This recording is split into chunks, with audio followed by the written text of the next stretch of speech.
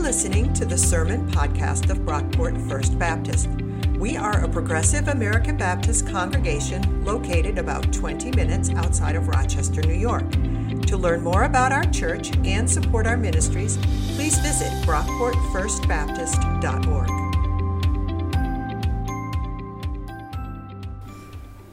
Our scripture reading for today is Song of Songs, chapter 1, verses 1 through 16. The Song of Songs, which is Solomon's. Let him kiss me with the kisses of his mouth, for your love is better than wine. Your anointing oils are fragrant. Your name is perfume poured out. Therefore the maidens love you. Draw me after you. Let us make haste. The king has brought me into his chambers. We will exult and rejoice in you. We will extol your love for more than wine. Rightly do they love you. I am tan and beautiful, O daughters of Jerusalem, like the tents of Kedar, like the curtains of Solomon. Do not gaze at me because I am dark, because the sun has gazed on me. My mother's sons were angry with me. They made me keeper of the vineyards, but my own vineyard I have not kept. Tell me, you whom my soul loves, where you pasture your flock, where you make it lie down at noon. Why should I be like one who is veiled beside the flocks of your companions? If you do not know, O fairest among women, follow the tracks of the flock and pasture your kids beside the shepherd's tents. I compare you, my love, to a mare among Pharaoh's chariots. Your cheeks are comely with ornaments, your neck with strings of jewels. We will make you ornaments of gold, studded with silver. While the king was on his couch, my nard gave forth its fragrance. My beloved is to me a bag of myrrh that lies between my breasts. My beloved is to me a cluster of henna blossoms in the vineyards of Engedi. Ah, you are beautiful, my love. Ah, you are beautiful. Your eyes are doves. Ah, you are beautiful, my beloved. Our bed is lush and green. The word of God for the people of God. For them, Pam and Jim. Get a room, you two. That was awesome. That was a very brave reading. You guys rock. And I loved all the giggles. Half of them were me, but so if you guys couldn't tell, we're starting a new series today. Ecclesiastes is over. We're in the season of Lent. Lent, for anyone who's not familiar, is a 40-day period of fasting and preparation leading up to Holy Week and Easter. It's a time of repentance and self-denial, so naturally we're talking about sex. We are in the midst of this year-long teaching focus, which we're calling a Year of Wisdom, where we are working our way through the wisdom tradition of the Bible. We've already covered Proverbs and Ecclesiastes. Basically, you can think of this as like conventional wisdom and sort of post-conventional wisdom. Proverbs is your do this, don't do that. It kind of works when life is going normal. Ecclesiastes was very much wisdom for when life is not going according to plan. And now we're turning to Song of Songs, also known as Song of Solomon, or what I've decided to call sexy wisdom, much to the chagrin of about half of you, I'm guessing. Song of Songs is a collection of ancient Jewish love poetry. These are erotic poems about love. It is a celebration of romance and sexuality right in the middle of our Bibles. You just heard the opening lines of this book. It's two lovers talking about, their nard giving off fragrance, and it gets way worse. This is from Song of Songs, chapter 7. This is what we have to look forward to. How graceful are your feet in sandals, O queenly maiden. Your rounded thighs are like jewels, the work of a master hand. Your navel is a rounded bowl, may it never lack mixed wine. You are as stately as a palm tree, and your breasts are like clusters. I said, I will climb the palm tree and lay hold of its branches. Oh, may your breasts be like clusters of the vine, and the scent of your breath like apples. Your kisses are like the best wine that goes down smoothly, gliding over lips and teeth. Right? Like, it's steamy. It's steamy stuff. There's also this one, another favorite, from chapters 4 and 5. Awake, O north wind, and come, O south wind, blow upon my garden, that its fragrance may be wafted abroad. Let my beloved come to his garden, that he may eat its choicest fruits. I come to my garden, my lover, my bride. I gather my myrrh with spice. I eat my honeycomb with my honey. I drink my wine with my milk. Eat, friends, drink, and be drunk with love. Not bad, right? Like as 26-year-old or 2,600-year-old love poetry goes, Song of Songs is not bad. It's somewhere between like Shakespeare's sonnets on the one hand and those paperback novels from the grocery store with like Fabio on the front. Like it's somewhere in that that realm. There's no narrative in this book. There is no story. It's just a collection of poetry describing two lovers, a man and a woman, who are together in a garden. They search for each other, they fantasize for each other. You can never really tell, are they together or are they dreaming? And when they do seem to find each other, things get hot and heavy really quick. Now, we're going to spend 6 weeks in this book, and I want to give you all a few disclaimers right up front. I think it's important given the content. First, for the parents in here and grandparents, elementary kids are not going to be in the service for this series. They will not be in the second half of the service. Normally, first Sundays of the month, we keep the kids in here so they can worship with the adults. We are not doing that in the month of March, so you don't have to worry about that. I will say, though, I know we've got some older kids in here, middle schoolers, high schoolers, I see you guys. And for the parents, I'm going to leave this kind of up to you. You'll probably want to talk to your kids about some of this stuff, either before or after church. There's not going to be anything more explicit in here than what you would hear in health class, but the little kids, at least, will not be in here. So my kids are fine. I have nothing to explain. Yet, yeah, give us a few years. Second disclaimer. This one's important, too. This book portrays sex in very heteronormative terms. There's no way around it. We're going to find that the Song of Songs was super progressive in many ways for its day, and it's still revolutionary in certain respects for us today. But this book frames things in terms of a sexual relationship between a man and a woman. I'm going to do my best through this series to navigate this inclusively, because I really believe that the wisdom of this book is for everyone, gay, straight, or otherwise. And I also want to acknowledge, too, along with this, that there are all sorts of reasons you might find this book uncomfortable and alienating.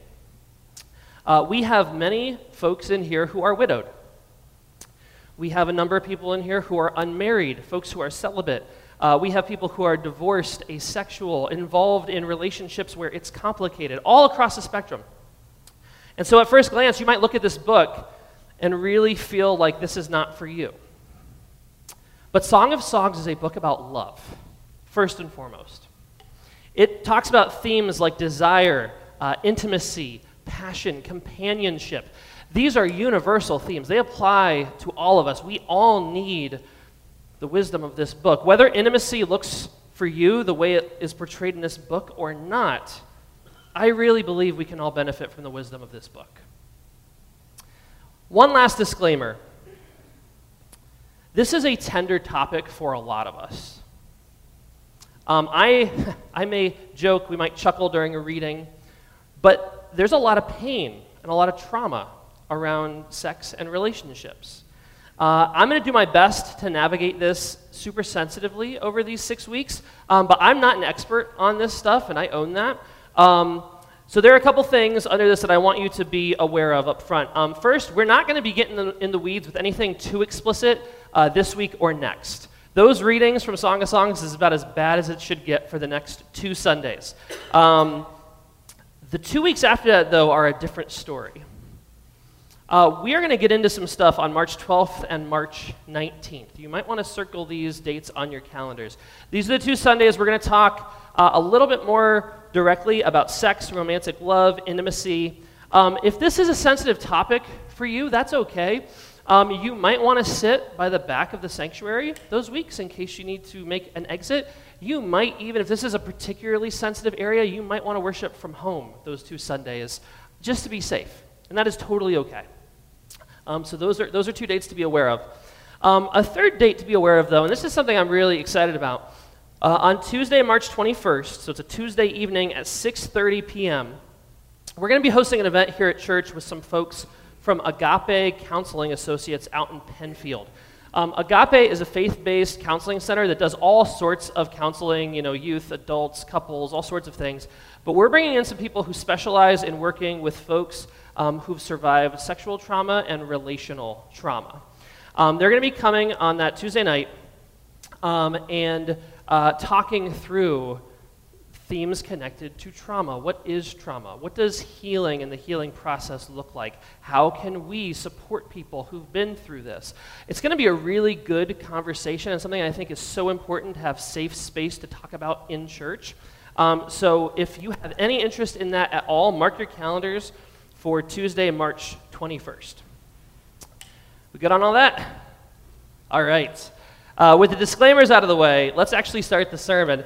And let's start with maybe the most obvious question we're going to have reading Song of Songs. What on earth is this book doing in the Bible? Why is there a collection of erotic love poetry right smack in the middle of Scripture, like 20 pages from Psalms? Why is that in there? We're not the first ones to ask this question, by the way. Throughout history, there's been some discomfort with Song of Songs. For most of church history, Christians have handled this book by spiritualizing it all. Usually, the church teaches that this book is a metaphor for God's love for God's people, for God's love for the church, for Jesus' love for us.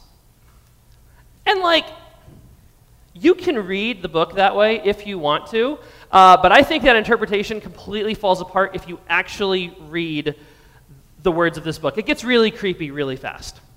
I don't want Jesus drinking wine out of my navel. That is not, that would ruin Jesus for me, not the Lord and Savior I'm looking for. In some sects of medieval Judaism, so going even further back, women weren't allowed to read this book. And men couldn't read it unless they were married.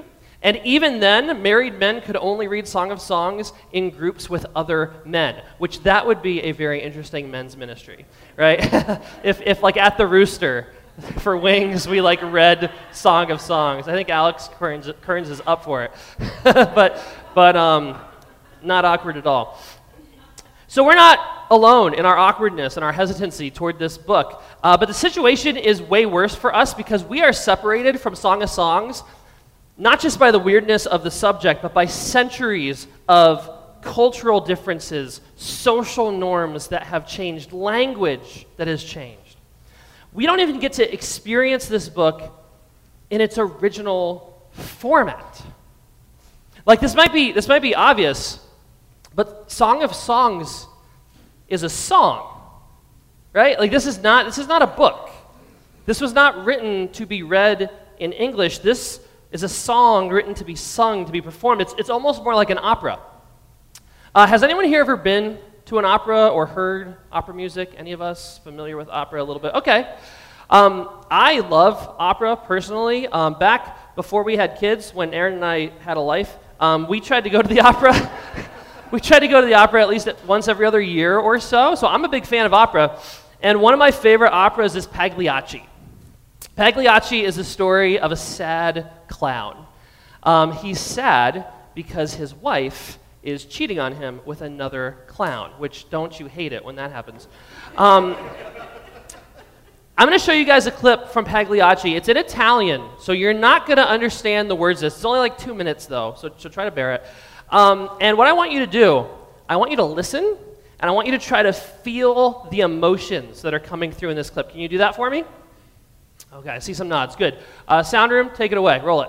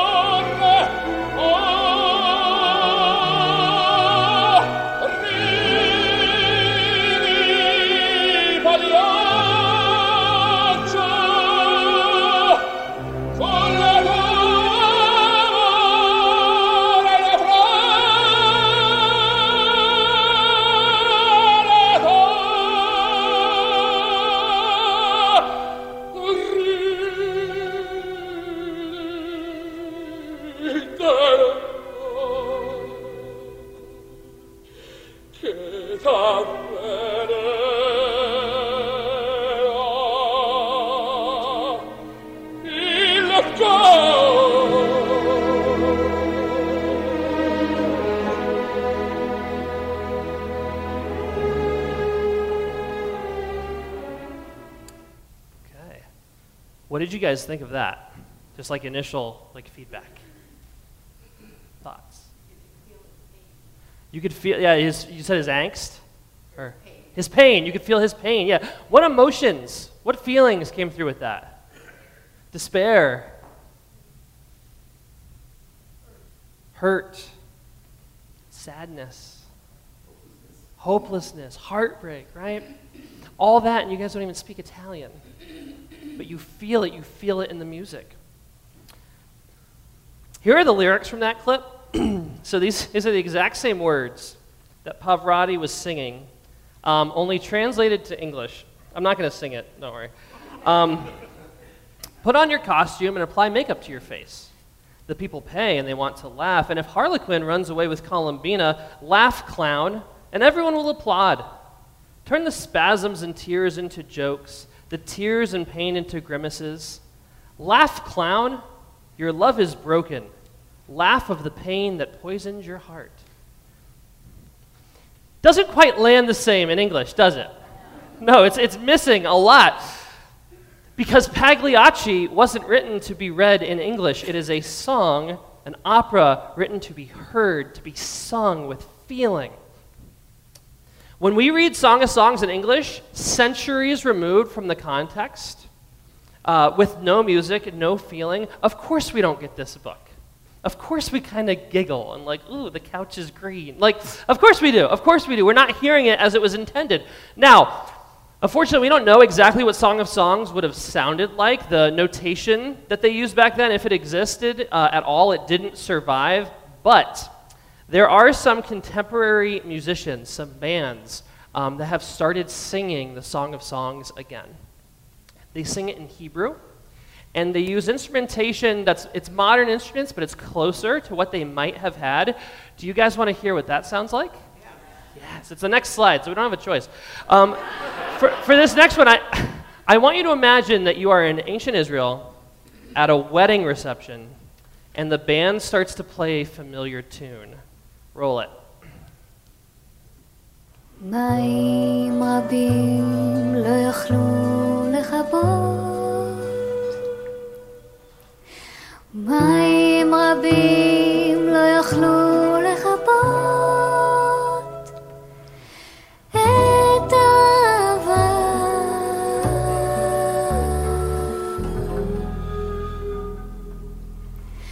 ונהרות לא ישטפו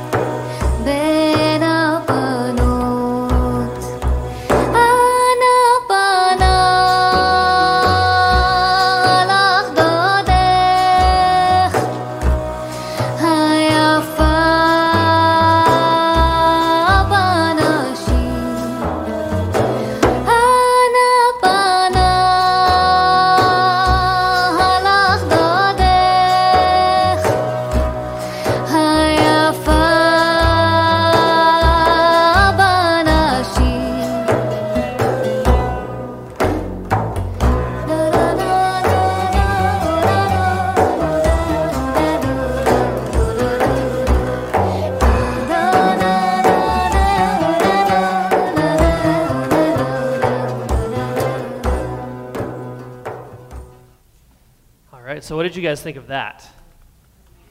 It's amazing? That's cool. Yes, it's really cool. It's better, right? Like it lands a lot better.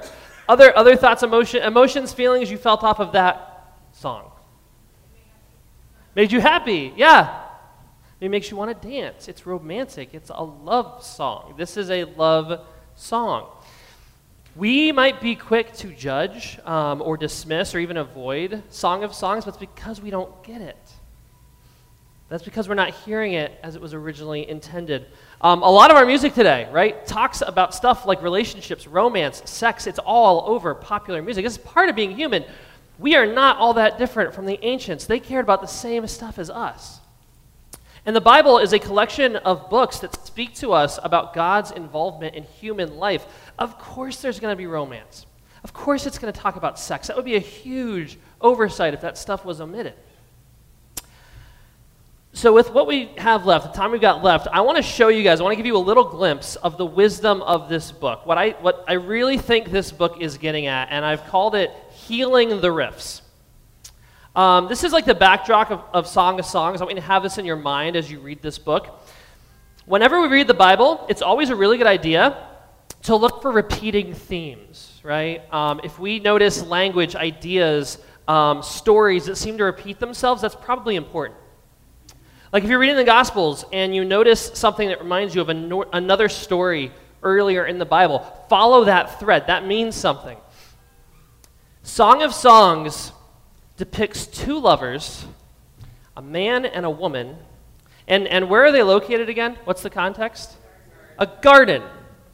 Now, do we have any other stories in the Bible about a man and a woman in a garden who happen to be naked? Adam and Eve, right? It's page 2 of the Bible. In Genesis chapter 2, we meet a guy named Adam. Now, if you've, he did not look like that, probably. If you've been around this church for a while, if you were in our How Not to Read the Bible class, or if you've sat in on some small groups with me, you've seen this before. I'm about to show you, but it's review, and it's important. That's okay.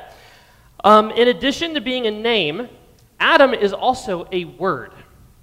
Does anyone know or remember, what does the Hebrew word Adam mean? Humanity, or human being, right? Adam is the Hebrew word for humanity. So when we read the story of Adam, we are reading the story of humanity. And according to Genesis, humanity exists in this series of relationships. There are 4 relationships highlighted in Genesis. Adam exists in relationship with God. That's the vertical arrow. Adam and God hang out in the garden. They go for strolls together, right? Adam also exists in relationship to the earth, creation. Adam works creation. He's told to tend to it, to steward it, to care for it. Adam also exists in relationship with his spouse, Eve. Eve's name means life, by the way. So we're reading the story of human life. Huh? And usually, I need to say, when I draw this picture, normally I label this right-hand side one other people to make it more broad. For Song of Solomon, though, I think it kind of works to make it spouse/partner. You can maybe think friend, companion, if you want to broaden this out a little bit. But then last but not least, Adam exists in relationship with himself. We're told that humanity and life, the man and the woman, are naked, but they feel no shame. Strong Song of Songs vibes, by the way. To be human is to exist in this relational matrix. And in the beginning, Genesis 2, these relationships were perfect. Humanity exists in a perfect relationship with God, creation, the self, and other people. But in Genesis 3, all of that crumbles. It all falls apart. Adam and Eve break the one rule God gave them. They eat from the one tree in the garden they were told not to eat from, and immediately they feel shame. And what do? They cover their bodies, right? So that perfect relationship to the self, gone. God looks for Adam and Eve in the garden, and they hide from God. They're afraid to face God, this God they've taken strolls with, that perfect relationship with God is broken. God confronts Adam and says, "Why are you hiding? Who told you you were naked? Did you eat from the tree I told you not to eat from?" And immediately, what does Adam do? He blames Eve. He throws his wife, his spouse, his partner under the bus. It was her, that woman you sent me. She gave it to me and I ate. That bond of trust, intimacy, companionship shattered. And then, last but not least, as a consequence of their sin, God banishes Adam and Eve from the garden. You guys can't stay here anymore. It's not safe for you. You're going to have to venture out. You're going to have to work the land, and it's going to be hard work. All 4 relationships broken. This is the Bible's understanding of human nature, like in a nutshell, in an image. To be human is to exist in these relationships, this relational network, and to struggle with the reality that all of them are broken.